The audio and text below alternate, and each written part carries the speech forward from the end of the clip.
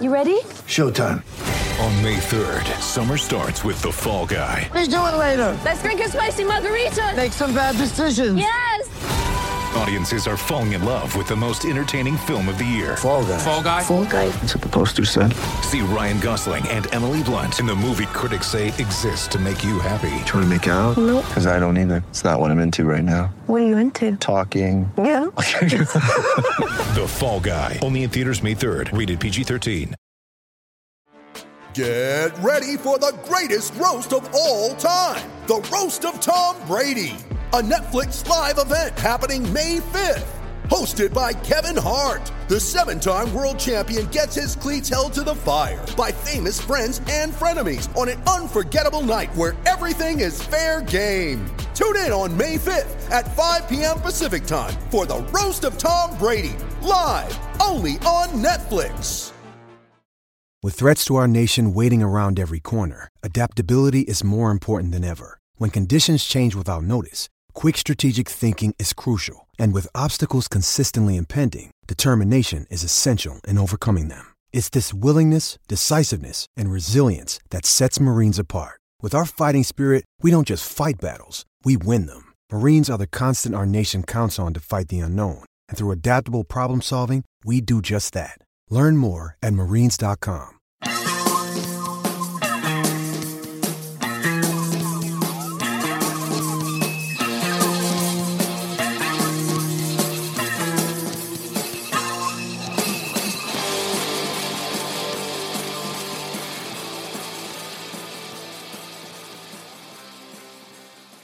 Welcome to this week's edition of the Attacking Scrum podcast.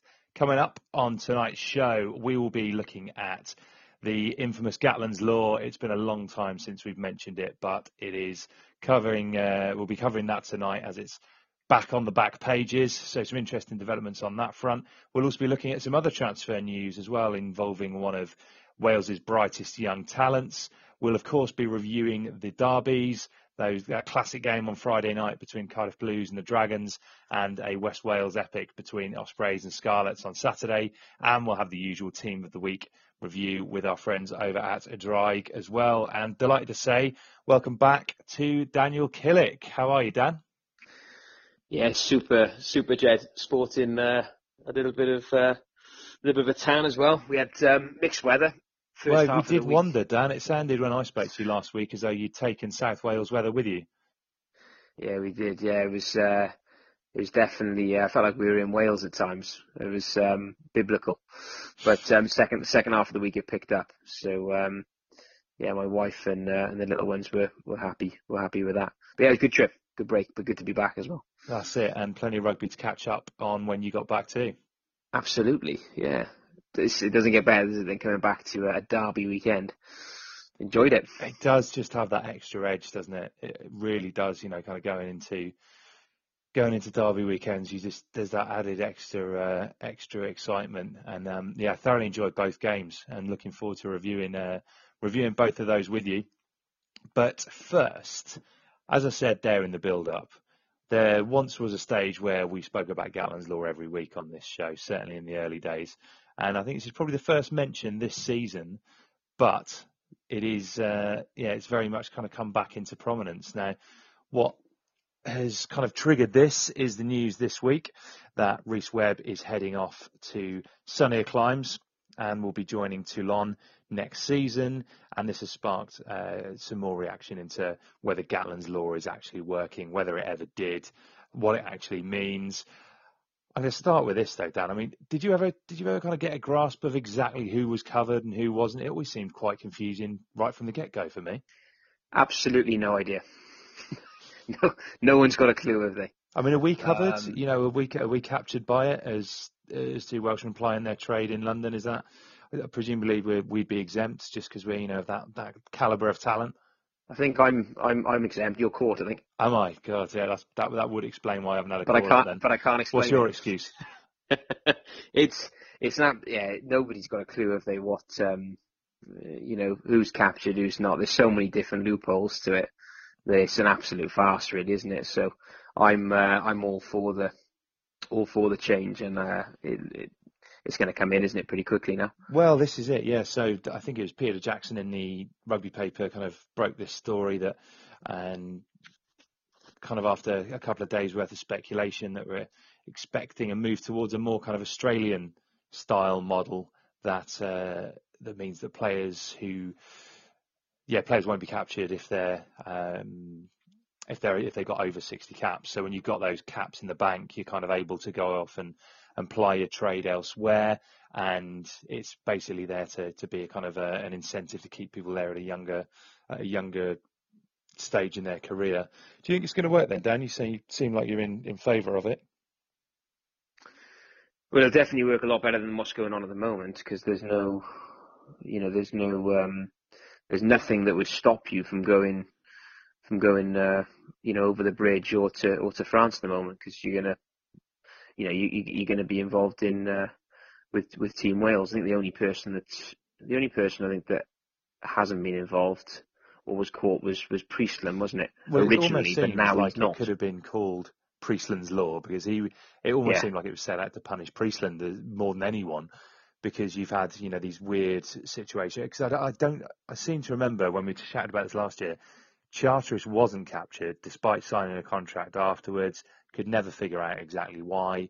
And then there was 3 wildcards, then 4 wildcards. So I think the long and short of it is the way the system was implemented from 2014 onwards simply didn't work. Yeah, no, it's safe to say it hasn't worked. It hasn't worked at all. And so this if we do go down this Aussie route of 50 or 60 caps, looks like it's going to be 60, doesn't it? As opposed to 50. I think it's the right move. I mean, if we look at, you've got Byrne, Tadhg Beirne, leaving West Wales, heading for Cork because he wants to play for Ireland. Then you got Underhill, haven't you? Left the Ospreys to head over to England because he wants to play for England. And we've got the complete opposite, haven't we? With Biggar and Webb, heading for England and France, and they just know that by going to different shores, they're still going to get picked for Wales. They just are. Well, and that. So I think seems change needs to come in. Seems like it's the come in tomorrow if we could do that. Well, that seems like it's the case, doesn't it? Because you've got in the space of only a month, Biggar and Webb, 2 Ospreys halfbacks, both got massive amount of caps for Wales, both British Lions, turning around and saying they're off. I think that's the conclusive proof that you need that it's not worked, because you simply, and this change coming so soon after, if it does happen, it just proves that that power is kind of with the players, and they're confident enough to say, well, I'm moving, I'm going to get picked regardless. And if the system does change, it kind of backs that decision up.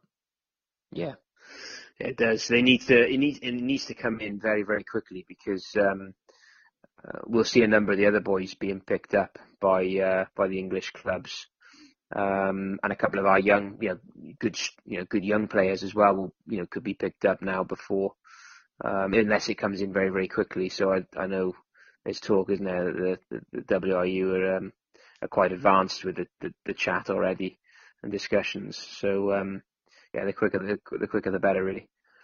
Is it the kind of the ideal scenario? Because again, I know some people have mooted this week that, and you've mentioned the Tadhg Beirne example, that it may, why weren't the WRU looking at a route such as just play in Wales or don't get picked?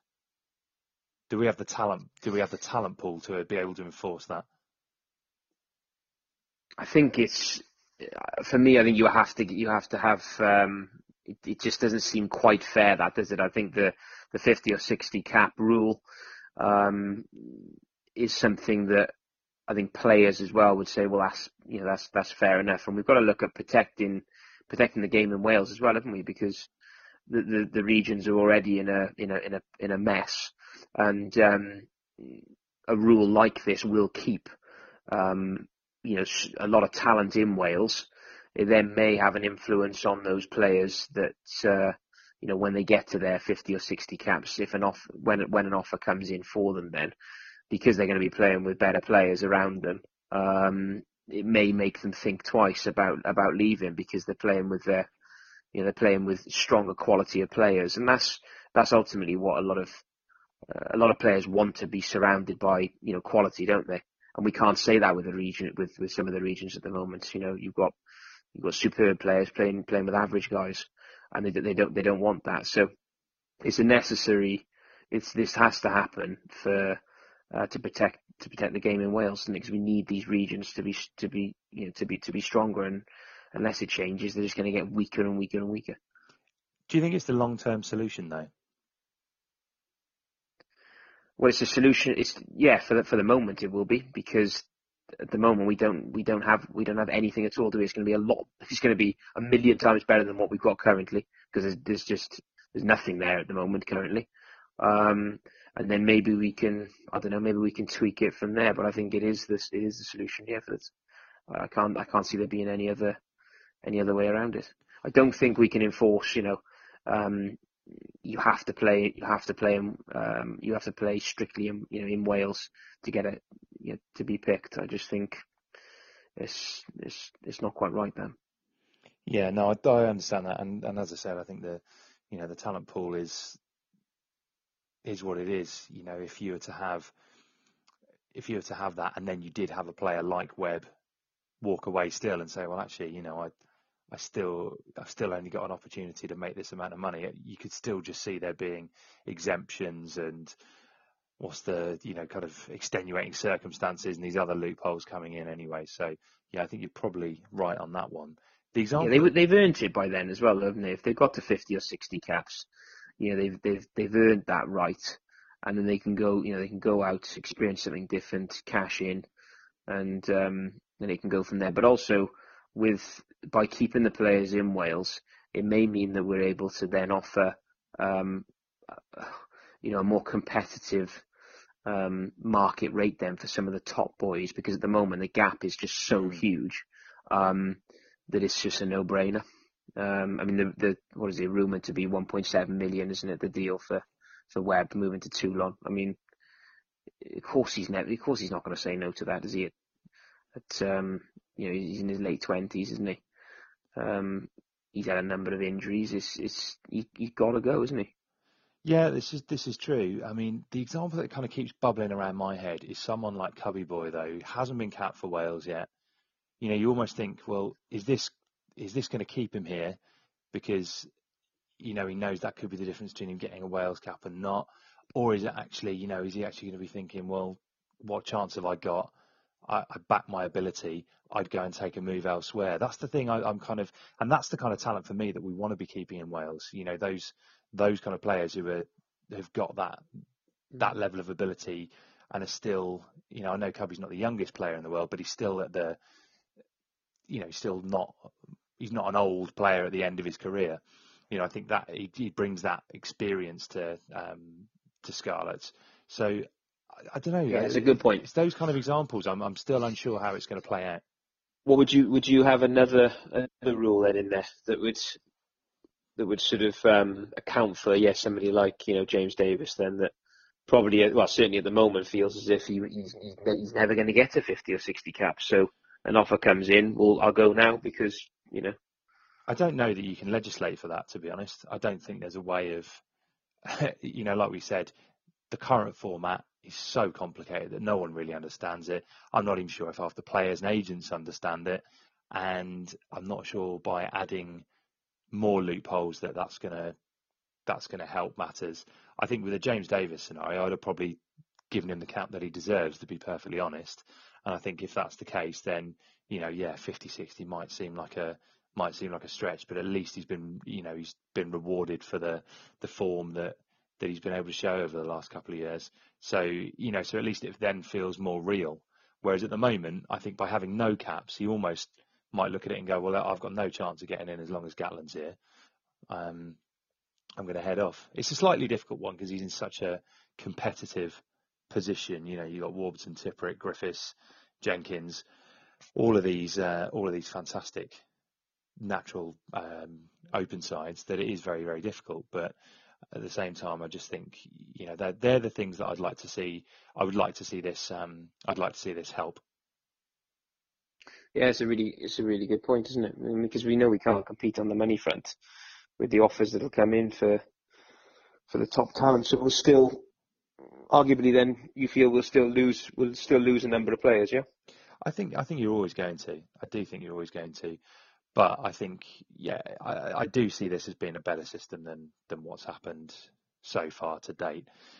I think if it's a much more clear-cut rule where it is 60 caps, and if you're a senior player in that squad, you then know that at a certain point in your career, and also it probably makes it a bit easier for the regions to plan. If you're looking at it thinking, right, well, so-and-so's hit his 50 caps. We know that by the end of next season, he might well be looking for a move abroad. We're not going to be able to offer him that kind of money. Then I think, you actually, that contingency planning becomes a little bit easier. Yeah, it does. Yeah, it takes away the role of quite a few of the agents as well, doesn't it?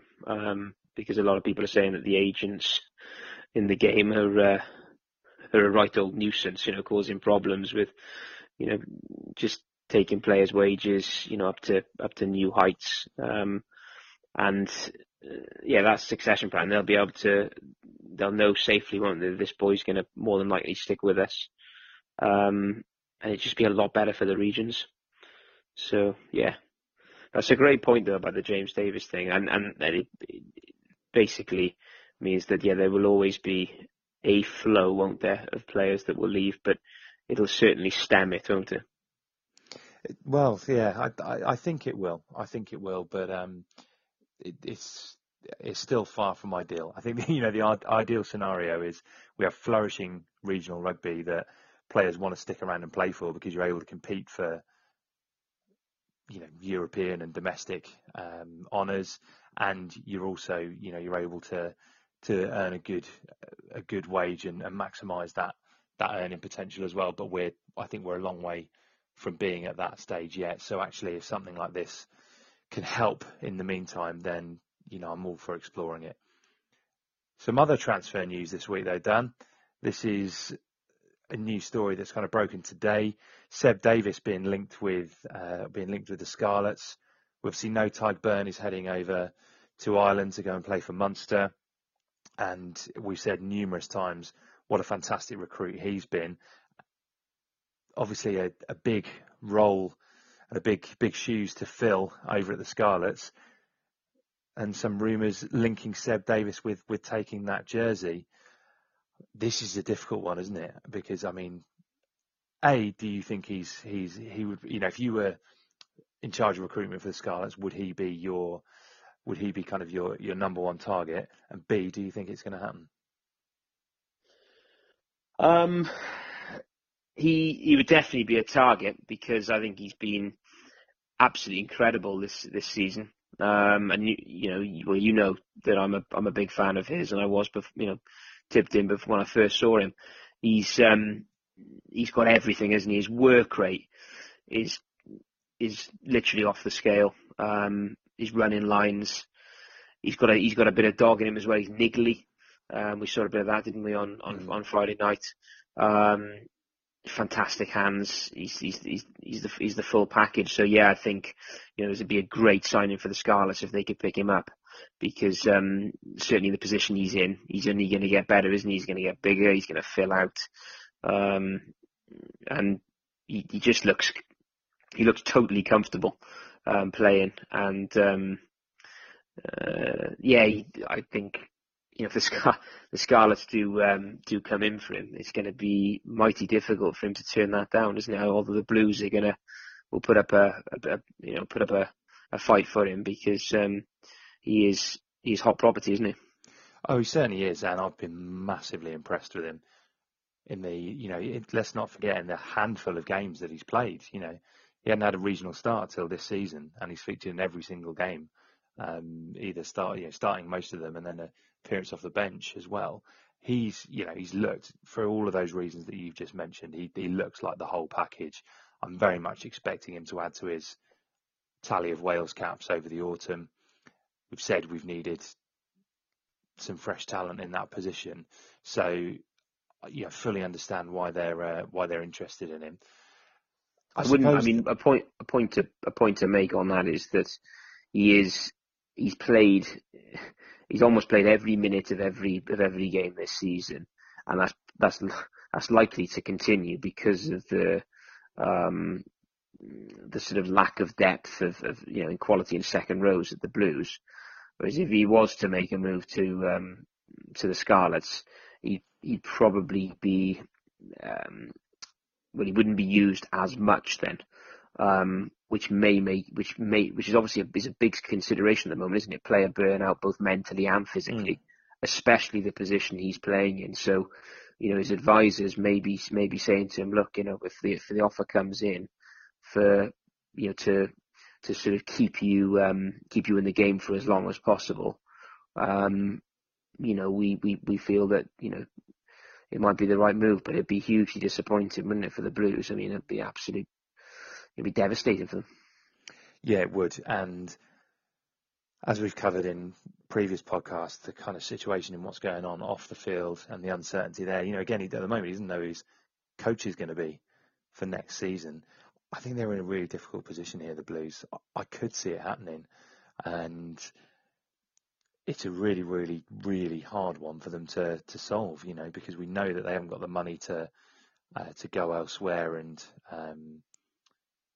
we've seen a second row who's supposed to be coming into the region in Franco van der Merwe, and they simply couldn't afford it. So it's not like they're going to be able to go out and recruit elsewhere. Seb Davies, I don't know what money he's on, but given that it's his first season, I can't imagine it's a massive sum of money. So it's not even like there's going to be a huge amount of wages that's freed up. So I think really, from what I've seen in these 5 or 6 games, I really do think he's got all the talent, and anything they can do to keep him there will be, I think would be money well spent. He's gonna want to learn as well, aren't you? And when you're playing the game, you want to surround yourself with the best players, and a lot of the Scarlets pack are involved with Wales, and more of them are going to be involved with Wales as the year goes on. So, the coaching thing is a very valid point from you. He's going to have great confidence in Pivac, isn't he? Stephen Jones, Byron Hayward, Taylor, they're all quality guys, and he would definitely have absolute faith in Danny Wilson, as a lot of the Cardiff chaps have. He's technically a brilliant forwards coach. Yeah. And Seb Davies, if Danny Wilson was staying there, could quite possibly stay there, because he's that strong a coach sort of on an individual level, isn't he? But to not know who's going to come in, and we haven't looked at this yet, have we? Who's going to come in? But it's probably going to be it's not going to be it's probably not going to be a world beater. If you're advising Seb Davies, you're going to be saying, aren't you? You've got to have a really, really strong look, good look at this, and probably make the move if the offer comes in, which is a sad thing to say, isn't it, for the Blues? But it's reality. Yeah, it is. I mean, I do wonder though as well. Now, this is really hard to say from the outside looking in, but with someone we often praise the Scarlets for their recruitment policy and what they've seen. They've been able to pick up players who are relatively unknown, like Tadhg Beirne, bring him in. And although he's only been there for 2 full seasons, he will go down as an all-time Scarlet great. I've no doubt about that whatsoever. So they've been able to pick up these players, him being the kind of the shining example of it. But what they've also done is been able to bring through youngsters and sign them up, kind of bring them through that kind of that Scarlet's pathway. I just think whatever's going on at the Blues, to be looking at this, to be looking at next season, not having him signed up already, either someone's not spotted the potential in him, or there's simply not the finances to be able to give him market rate on what a player of his potential is worth. Because anyone who's seen him in these games this season can see what a class act he is. So either someone's not picked up on that, which I very much doubt, or there simply isn't the financial structure there to tie up players on a more longer term commitment. Because either, they're going to lose out here in a big way if Yeah, he does go. and both of those points are massively worrying, aren't they? If you're a player, does someone not back me, or is there not enough money in the pot for me to have a full contract? So again, his head's going to be it's going to be turned, isn't it? Yeah, it is. But yeah, we'll kind of see how that one pans out. But he put in another fantastic shift on Friday night in something that was a real thriller at Cardiff Arms Park. That was some game of rugby, that one, Dan. Yeah, really enjoyed that match. And yes, he was. What I really liked about, going back and said it, what I really liked about him during that game was whenever there was a breakaway, he was first there, wasn't he? And then at any, whether it be in the first minute or the 70th, 75th minute, or he was right there and so up for it, wasn't he? But yeah, great game. Dragons were great in the first half, weren't they? Showed a lot of grit, determination, stuck with it, made masses of tackles, but just ran out of steam, didn't they? Didn't have enough energy to keep it going. Few great performances from some of the youngsters. And all in all, a great game of rugby to watch.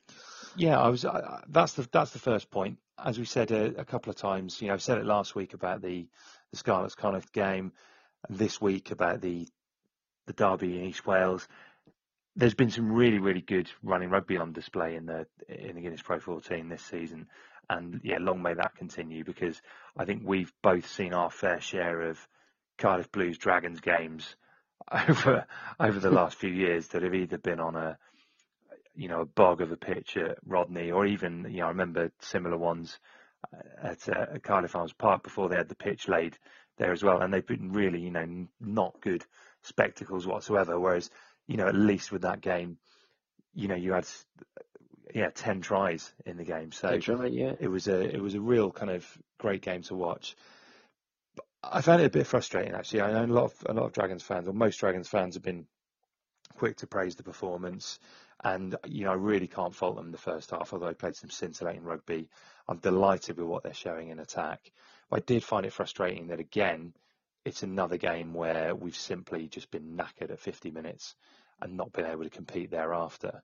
And you really can't fault the spirit, because even when the Dragons are getting pummeled, there's still loads of effort going into to make covering tackles, and you saw that from Tyler Morgan, and you saw it from from pretty much everyone in the forwards at some points during that second half. But it is it's frustrating. I know the injury situation, but I think that really showed, because Jackman was really reluctant to go to his bench, even though a lot of players were out on their feet.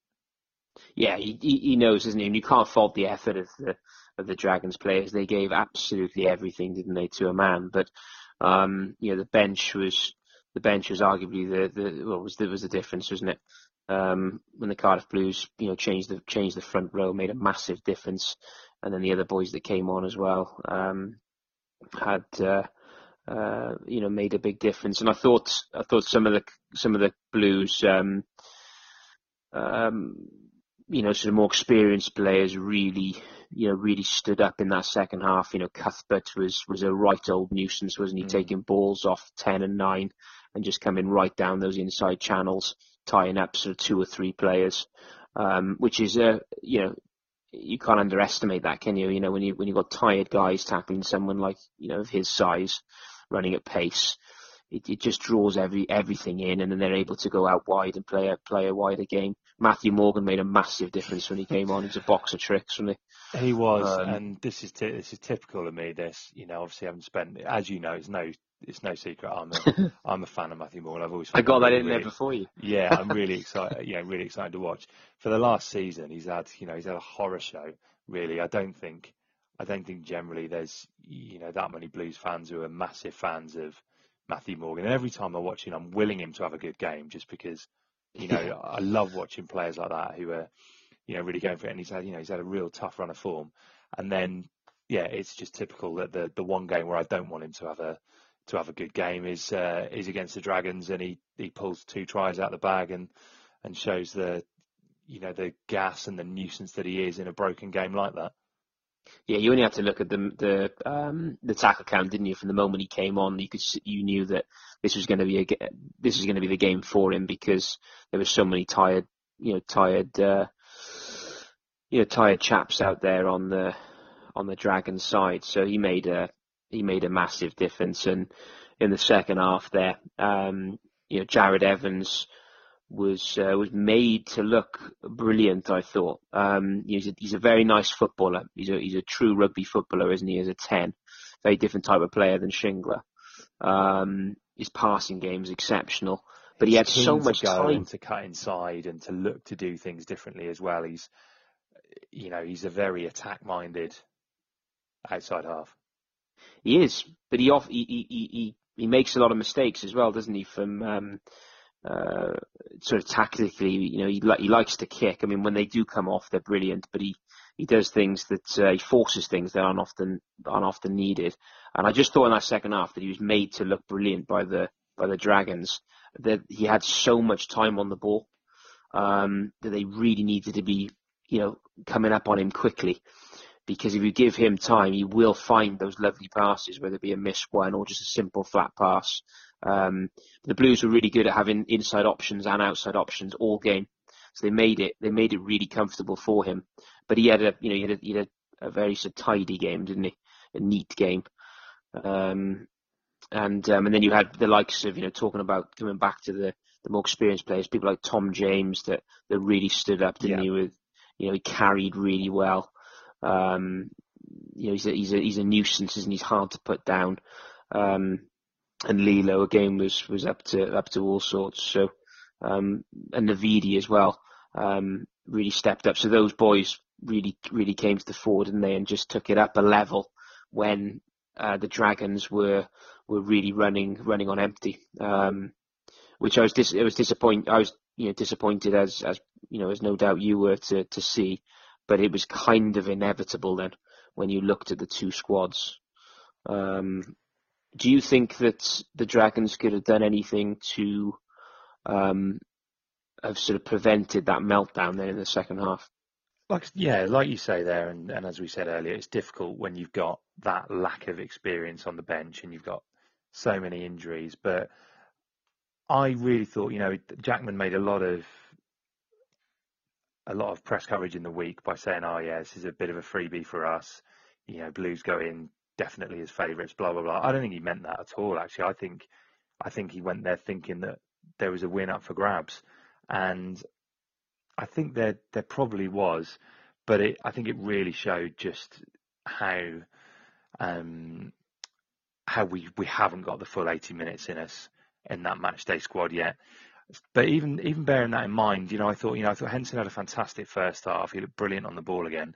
But come the second half, I think he was starting to struggle, and he was looking, he's starting to look tired as well. Now, obviously, we're not privy to the GPS data and the stats and things like that.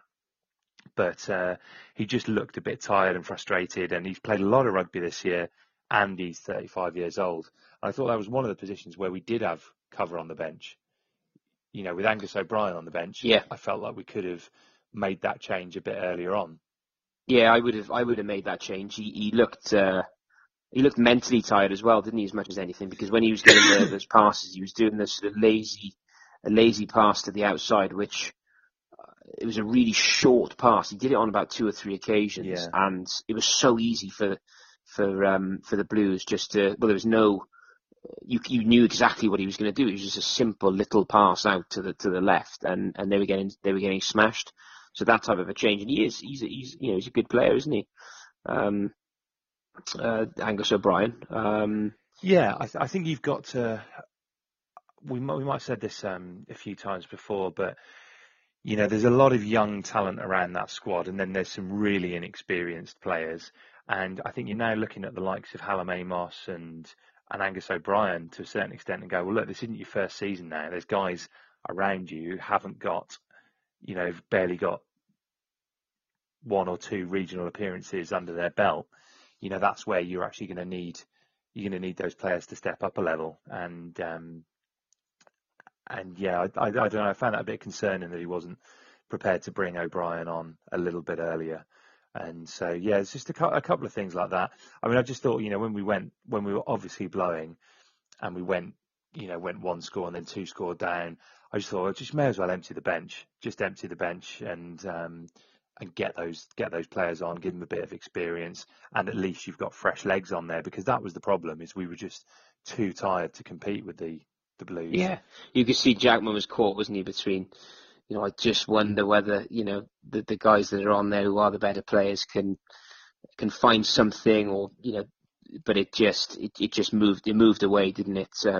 Quite quickly from the Dragons. I thought Amos, Amos played well. Warren, I thought was sharp. Yeah, I saw Warren get a 5 out of 10 in the for the player ratings of Wales Online. I thought it was a bit harsh. I thought he did well as a last minute stand-in, and he's a good player. Again, I think he's the kind of player that you need in and around the squad, because he's the kind of guy he can do a job at centre and on the wing. He very rarely lets you down. He's very consistent, isn't he? He's not, he's not slow. I really like him. I think they're the kind of squad players that you need in order to get more competitive. Yeah, absolutely. What did you make of Screech for the sort of 50 or 60 minutes he was on the park in the second row there? I think, to be honest, I thought he probably. I thought they went pretty well. I don't think second row was. I don't think it was our best second row performance of the season, actually. And I think Corey Hill's been really impressive this season, and I think Screech has come in and done a good job on a few occasions. I feel like this is a bit of a loaded question, this, Dan. I feel like you've got a clear. I'm going to unleash some massive stats on it. I'm keen to see what your take is. Yeah, I thought he got through a mountain of work. Yeah, he usually does. Yeah, he sort of went about things silently. He was hitting everyone, and I was just impressed with the time that he was on there. He certainly emptied the tank. There was no doubt about that. And the first half performance from the Dragons was really impressive, wasn't it? And I thought he was at the heart of that.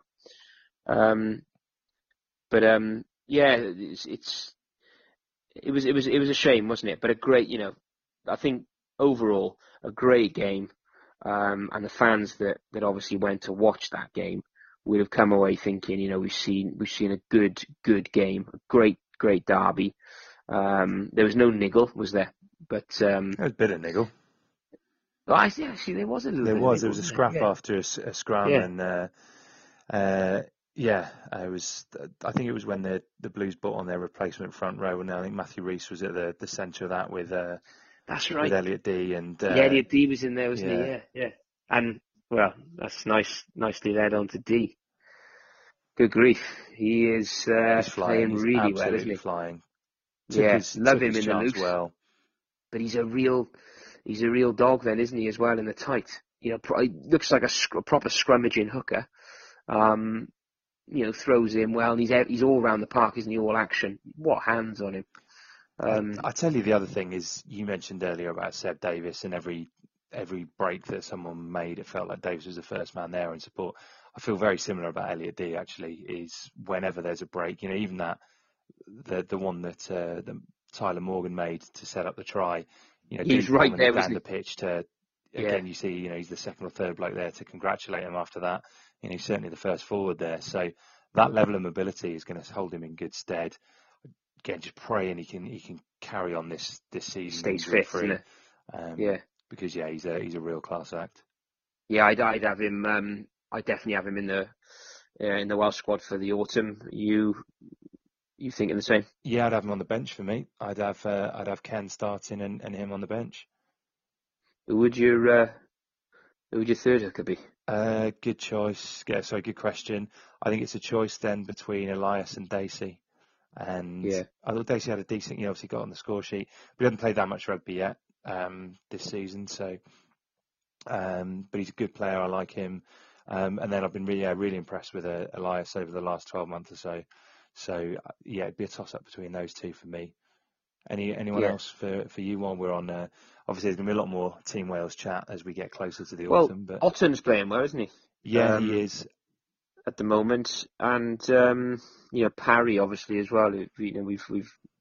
We've always liked him, but it's not it's not playing much. I'd go with Elias. Yeah, I think Parry will probably still get a few more games in while Scott Baldwin is having repairs to his lion taming hand. So I think Parry will probably Parry and Otten alternate for a little bit now. Yeah, it's great that Scott Baldwin's been he's been quite proactive on Twitter, isn't he? Coming out with comments, which is he's making a few light-hearted jokes about the situation, which is nice to see now, isn't it? It was a little bit silly, but it's more than it was more than a little bit silly because he stuck his hand in a lion, into a lion. Well, we've all done that, haven't we? And obviously it could have been so much worse. It could have been. By all accounts, he's a nice bloke, is Scott, and made a very daft mistake, and not one I think he's going to be making again. And he's never going to live it down because it's just one of those quirky rugby stories, and it's But yeah, you're right. I think he's taking it in good humour and is keen to kind of make light of it. So yeah, fair play to him. Did you see the message from Andy Powell? I did, yes. Yeah, it's great, that, wasn't it? A man who's no stranger to a daft decision, although I suppose Powley's was at least induced by a pretty heavy night of celebratory beers and God knows what else in his occasion. But I suppose while we're talking about Scott Baldwin, that probably leads us quite nicely onto Saturday night's game, which was another lively one, wasn't it? Osprey Scarlets. Yeah, it was. Another great game, wasn't it? Really close at the end there. Probably shouldn't have been as close as the scoreboard said, with a number of those missed kicks. But yeah, good game. Ospreys fronted up, didn't they? Certainly, first half, I thought they played well. They were very physical. They didn't play any sort of any football then really at all. It was just bish bash bosh. But there was no link play at all between the forwards and the backs. They look like two separate sides. You've got the forwards, and then you've got the backs. There's no one binding the two at all. I thought the Scarlets were a bit off song. They were shocked a little bit by the Ospreys' physicality early on, but then as the game came on, they just got more and more into it, didn't they? And they had too much. They had far too much for the Ospreys at the end. But for me, the Ospreys could have done a lot better if their tactics had been different. I think they went about trying to play too wide, and for me, the right way for them to play would have been coming straight down Patchell's channel all day long. They haven't got the confidence at the moment to play wide, and they're throwing the ball around. They don't know what they're doing. So they should have just played boring rugby, kicked to the corners, up and unders, put pressure on Johnny McNichol under the high ball. Because Johnny McNichol does make mistakes if he's challenged. So if the kicks are good and the chase is good, he'll make errors. And Asquith you can also have the same. He can make errors as well if he's challenged. If he's not, he's brilliant. So for me, the Ospreys got the tactics wrong. They tried to play a bit too much. Yeah, I think that's a pretty decent assessment, to be honest. I think you're right. We've said before, McNichol is a devastatingly good player in attack, and actually, he probably had one of his more quiet nights actually on Saturday. But yeah, he certainly, for me, I feel he's a much better proposition on the wing because he doesn't have to worry about the critical positioning that you need as a fullback. I think his position is good enough on the wing, and he doesn't get peppered with as many high balls.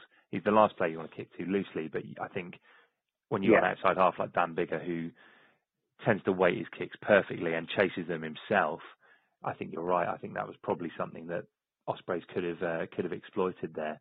And yeah, I just really expected the Ospreys to do that because you know when you got someone as damn big as Quality, you would have expected them, you know, the coaching staff to say, right, we know the team doesn't have any confidence at the moment, so the likelihood is that the passing isn't going to be that accurate.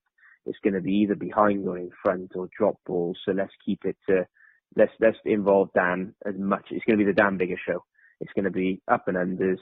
It's going to be, you know, strong grubber kicks, positional kicking, dinks over the top, and everyone knows that's how we're going to play against the Ospreys, and we're really going to frustrate against the Scarlets. We're really going to frustrate them. And they didn't do it. And I think if they had done that, it probably could have been a different outcome. A different outcome for the Ospreys. I was so convinced that the Ospreys were going to actually get a win on this, which is probably a little bit surprising. I put a couple of quid on them, which, as you know, I'm not a betting man. But good God, it was a wasted £10 there. But I was frustrated they didn't play to their strengths there. Really. Yeah, I think you're right. That was a bit strange. I think the other crucial thing was that would really have turned the pressure on because Scarlets were missing easy kicks. Patchell had a horror. I've never seen Reece Patchell kick off the tee as badly as that. You know, I think in years gone by, you used to see there, you know, be outside halves who had those horror show performances. But generally, the Welsh fly halves that we've seen coming off the production line of late all kick in this really kind of assured, confident manner. And you know, to me, Patchell generally kicks. Not quite as prolifically as Dan Biggar, but he kicks in a very similar style. You know, he kicks it high and strikes the ball very cleanly. But every single one he shanked on Saturday. Yeah, his other kicking performances has been good this year, haven't they? But yeah, not that. It was one to forget. And I think just to bring this on to kind of because the Derby games often bring up these big matchups that can be good indicators for how Gatland is going to select. And I think Patchell's been playing fantastically. I've been an advocate of getting him in the Wales setup to try and, you know, liven up the backs outside him. But, you know, I think if you're looking at it based on that, I think Biggar had a much better game than Patchell did. Yeah, it was. I didn't think either of the 10s had great games. Just because I thought that both the 10s didn't play to the strengths of their own team. For instance, I thought that Patchell, if he brought the centres, so Hadley Parkes and JD, if they'd run more straighter lines, sort of coming back in an angle, almost back towards the forwards against Hook and Fonatia, who for me were completely at sea for the whole game. I don't think they knew. It didn't look as if they'd ever. Well, they haven't played together. They didn't know what on earth was going on, and we saw an example, didn't we, when Hadley Parkes, it was sort of broken play a little bit, but when he took the ball up, he checked inside, and rather surprisingly, Alan Wynne-Jones fell off the tackle, didn't he? Kieran Fonatia was blown apart. Hook sort of fell over him. Well, the other two kind of bowled Hook over, didn't they? yeah. It was like something you see in a circus. And then he just took a lovely little sort of. He fainted to go left, then went right, and just knew that obviously the support lines of is Gareth, wasn't it? Yeah. Who always runs those brilliant lines. Was there on his shoulder, but I think that's something that the Scarlets didn't pick up on, was if they could have come down that channel a lot more, and they would have got a lot of a lot of yardage from that, but they didn't. They were going wide. So for me, both 10s were a little bit off song. I expected more from them, really. Yeah, no, I think that's again pretty fair assessment. As you mentioned earlier, plenty of passion on display, and a fairly big, by modern standards, scuffle in the first half. What did you make of that one? Yeah, I quite like to see the scuffles because we don't really see any now, do we? No. And you used to see loads, didn't you? Because the games were the games were derbies, weren't they? Almost every game had some niggle, had some some spice to it. Then, didn't it? There was always someone disliked someone, or the fact that someone wanted someone was trying to take someone else's place. So almost all the games there was niggle, wasn't there? It just was. So I actually quite enjoy it. I know it's a lot of people would probably say, "Oh, well, that's not what we want. That's not what we want to see." But I do actually. What about you? Yeah, I always find it quite exciting, to be honest, when there's a scuffle. It's strange now because you don't, obviously you don't get the big flying fists that you used to get, but I think it's quite good to see during. I would expect tempers to boil over in a game of that kind of magnitude, so I don't particularly mind it. What I did find quite strange was I was surprised not to see Rhys Webb get binned for his part in that scuffle. It was a strange one because he went with a bit of an open palm and didn't quite connect, and it looked like it was a bit of an elbow that also didn't quite connect, and then there was some kind of contact around the eye that I've subsequently seen on social media. It's a bit harder to judge on Twitter because I didn't actually see it at the time, but I'm surprised he didn't go for one of those offences. And Tadhg Beirne didn't seem to be massively involved. It seemed to be that James Hook was trying to pull his head off. But yeah, so I found that weird. But then I'm no stranger to finding John Lacey's refereeing odd. Yeah, he had a really, really bad game, didn't he? Yeah, I think surprisingly. You probably saw my tweet earlier that I did. The thing that just really annoyed me is right at the end of the game, really tense derby, had tempers boiling over. Ospreys, could have won it, but didn't. And then, as it's getting right into the crucial, last 5 minutes or so, you had a couple of big scrums, and then loads of whooping and hollering from the Scarlets boys. And it's obviously, that kind of thing starting showing a lot of emotion in a local derby, and he's telling them to calm down. It's not as if they were rubbing it in the faces. I just found that completely unnecessary. Again, I just thought it was great to see that, around a big scrum like that, you see what a tight unit they are and how much it means to them. How much it means to them. I just thought, God, is that really what we're trying to police?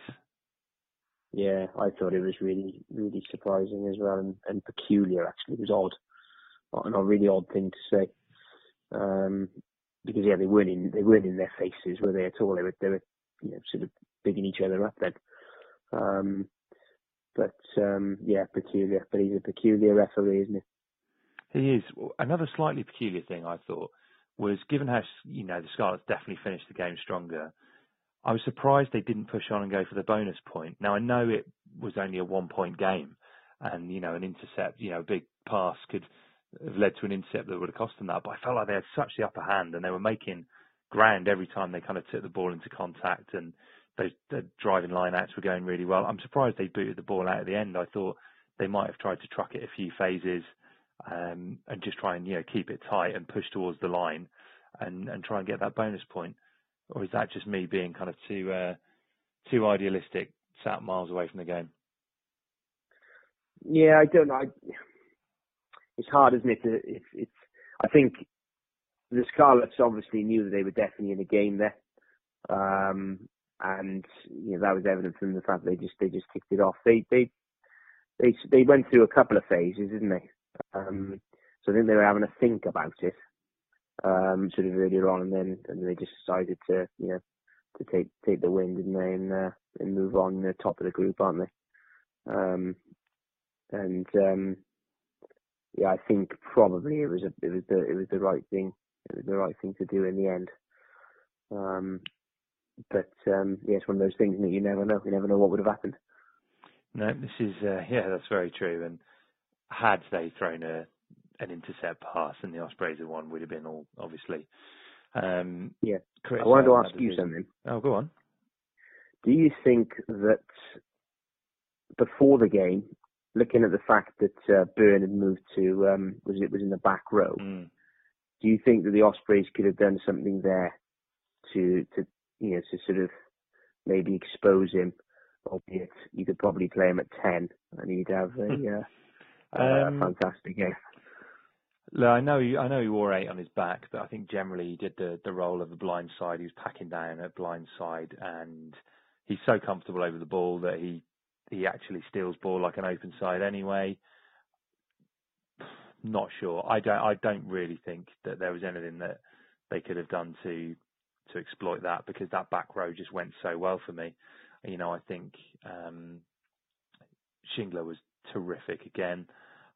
Will Boyd, I've been so impressed with. And when is Shingler going to have a bad game or an average game? Yeah, I mean, this is a long. It's a huge run of form, isn't it? Yeah, and I think he's been such a crucial player for them. We said it before. He's got everything. He's big lumps, so he carries hard. He's athletic. He's quick. Gets through a ton of tackling. He's a good line-out option, and he's spiky as anything. So, I think he's fantastic. For me, I'd start him number 6 for Wales in the autumn. Whether or not he will, remains to be seen. But he reminds me a lot of the way he's playing at the moment he reminds me of Peter O'Mahony. And as you know, I'm a big fan of O'Mahony. I think he gets through so much. You see him everywhere, hitting rucks and really hard in the tackle, and can slow the ball down and cause problems at the breakdown. I just think he's one of those really spiky, niggly, horrible back row forwards that you'd hate to play against. Oh yeah, he's the size of him as well, isn't he? His hands are in everywhere, his legs, his head. He looks like a dinosaur, doesn't he? Yeah, he does. he's awkward. I mean, I haven't mentioned him for a couple of weeks because obviously the back end of last year it was getting a little bit ridiculous, wasn't it? The amount of chat I was giving him about him. But for the autumn, you mentioned the autumn internationals there. I would definitely have him in the squad, but I'd use him in some of the games, but not in others. Have you got any take on that? Well, I'm keen to understand why, because for me, I just think you need. I would want an out-and-out blind side in there who's going to get through a huge amount of work. I am expecting, again, if this was me selecting the side, I'd have Justin Tipuric at open side. And therefore, I think anything you can do to add more physicality to that back row, I would have him in there. And again, he's another line-out option. I just think, and just for pure form, I think he's the most informed blindside in Wales, and has been for a while. We said, haven't we? Got to play, got to pick the boys on form. Yeah. Yeah. So what's your rationale behind only playing him in some games? I've got a few concerns over the New Zealand game and the Australia game with playing him at 6, more so the Australia game, to be honest. In that particular game, I'd probably go with 2 7s against Australia. So what? But then actually I'll change Tipuric and Thomas Young, maybe, or Tipuric and Griffiths. Yeah, Tipuric and Griffiths, or equally, Tipuric and Young. Those two, and then actually, for the New Zealand game, I'd probably then revert to Tipuric and Shingler, actually. So I think we're going to have to be quite cute in these autumn internationals at who we use at 6 at certain times. But is just a line-out option as well from him, isn't it? Is great, and the fact that he's now got this lovely passing game, isn't he, as well? Yeah, I think he's shown those really nice touches. There. Yeah. So so he's one to he's got to be in there somewhere, isn't he? Well, I think so. One team he's definitely in this week is the team of the week, which, if you've been listening over the last few weeks, you'll know we do in association with our friends over at adraig.co.uk, the Welsh sports website, which is well worth a look. So every week they put up their team of the week, and we select one player from it who is our kind of player of the week. So yeah, plenty of stuff over there to keep you entertained throughout the week, and also not just rugby as well. So in a week that sees some pretty crucial games for Wales football side as well. Obviously that win on Friday night, and then a kind of almost winner takes all scenario on Monday night. There's plenty of chat on adraig.co.uk for you to have a look at ahead of Wales versus Ireland. But let's keep it rugby for the time being. I'm just going to run through the team that they've picked, and then we'll be asking you, Dan, for your thoughts on who the player of the week should be. So this is the team as picked by Craig at Adraig, and it's Hallam Amos at fullback, wings of Alex Cuthbert and Steph Evans, Tyler Morgan and Hadley Parks in the centre, Jared Evans and Gareth Davis halfbacks, Wyn Jones, Elliot Dee, Samson Lee in the front row, Seb Davis, Lewis Rawlins in the second row, Aaron Shingler, as we've mentioned, Will Boyd and James Benjamin as fullback. First of all, anyone in there that you disagree with, or anyone you would have liked to have seen in there, Dan? Was Tyler Morgan in there? Yes, he was in the centre, yeah. And Dee was in there. And Dee in there, yeah. Yeah. Those two boys are first on my team. I don't think I disagree with any of those choices. Actually, absolutely spot on for me. You? Yeah, I think this is probably out of all the weeks we've done it, that's the one where I'm thinking it's pretty much how I'd have picked it, really. Don't know. Yeah, I think potentially outside half. Don't know. I think Jared Evans had a bit of an up and down game, but then I think all of the outside halves this week did. So it's probably about right. So yeah, I think it's pretty much where I'd expect it to be this week. In terms of the one player who stood out, though, is there a player you've got in mind or a short list?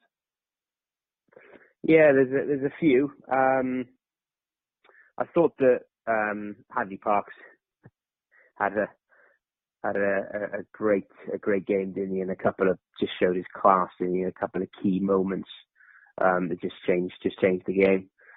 Wyn Jones, yeah, massive game from him. Really liked his performance on the weekend. Seb Davis, it just seems. I keep thinking that he can't possibly trump his previous game, but then he does. So I don't know what. Maybe he'll start flying next week, because he's just getting better and better. I thought Dee was brilliant, absolutely superb, and I liked watching Jared Evans. I thought he was the pick of the tens for me. It's lovely to see. Love to see sort of like a nice crisp passing 10. He's got a good kicking game, and then when he did that sort of show and go, it was good. But I did think he was made to look a lot better. So yeah, but am I picking the main guy, or are you gonna have another? Yeah, I'm gonna go with Wyn Jones. Nice, all right. Yeah. One of the front rows. Good shout, yeah. Good performance for him. So yeah, I think that's a good shout. For mine, I'm going to go for. It's a really tough call for me. It's between Shingler and Elliot Dee, but I'm just going to go for Shingler on it. I think for all the reasons we kind of mentioned earlier. But yeah, some awesome performances in there this week. So yeah, do make sure you head over to adraig.co.uk for to have a look at all the reasoning behind that team of the week, and that pretty much brings us to a conclusion for this week's episode. And yeah, we've got European rugby to look forward to next week, so we'll be digesting all of that. So exploits in the Heineken Cup and Parker Pen Shield, as we all no doubt continue to refer to it. And yeah, if you've got any thoughts that you want to you want to share with us, you can do so by getting in touch with us on Twitter at Attacking Scrum, or by giving us a like on Facebook. We've had tons of new likes this week, which is fantastic. So thanks very much for your support on there. And if you've got any mates who you think would like to listen to the podcast or see what we get up to on social media, make sure you spread the word, and that's hugely appreciated. And as always, if you want to leave us a review on iTunes, if you do that, we'll give you a shout out on air as well. So that's pretty much it from us for this week, and we will be back next week after the European rugby weekend, and we will speak to you then.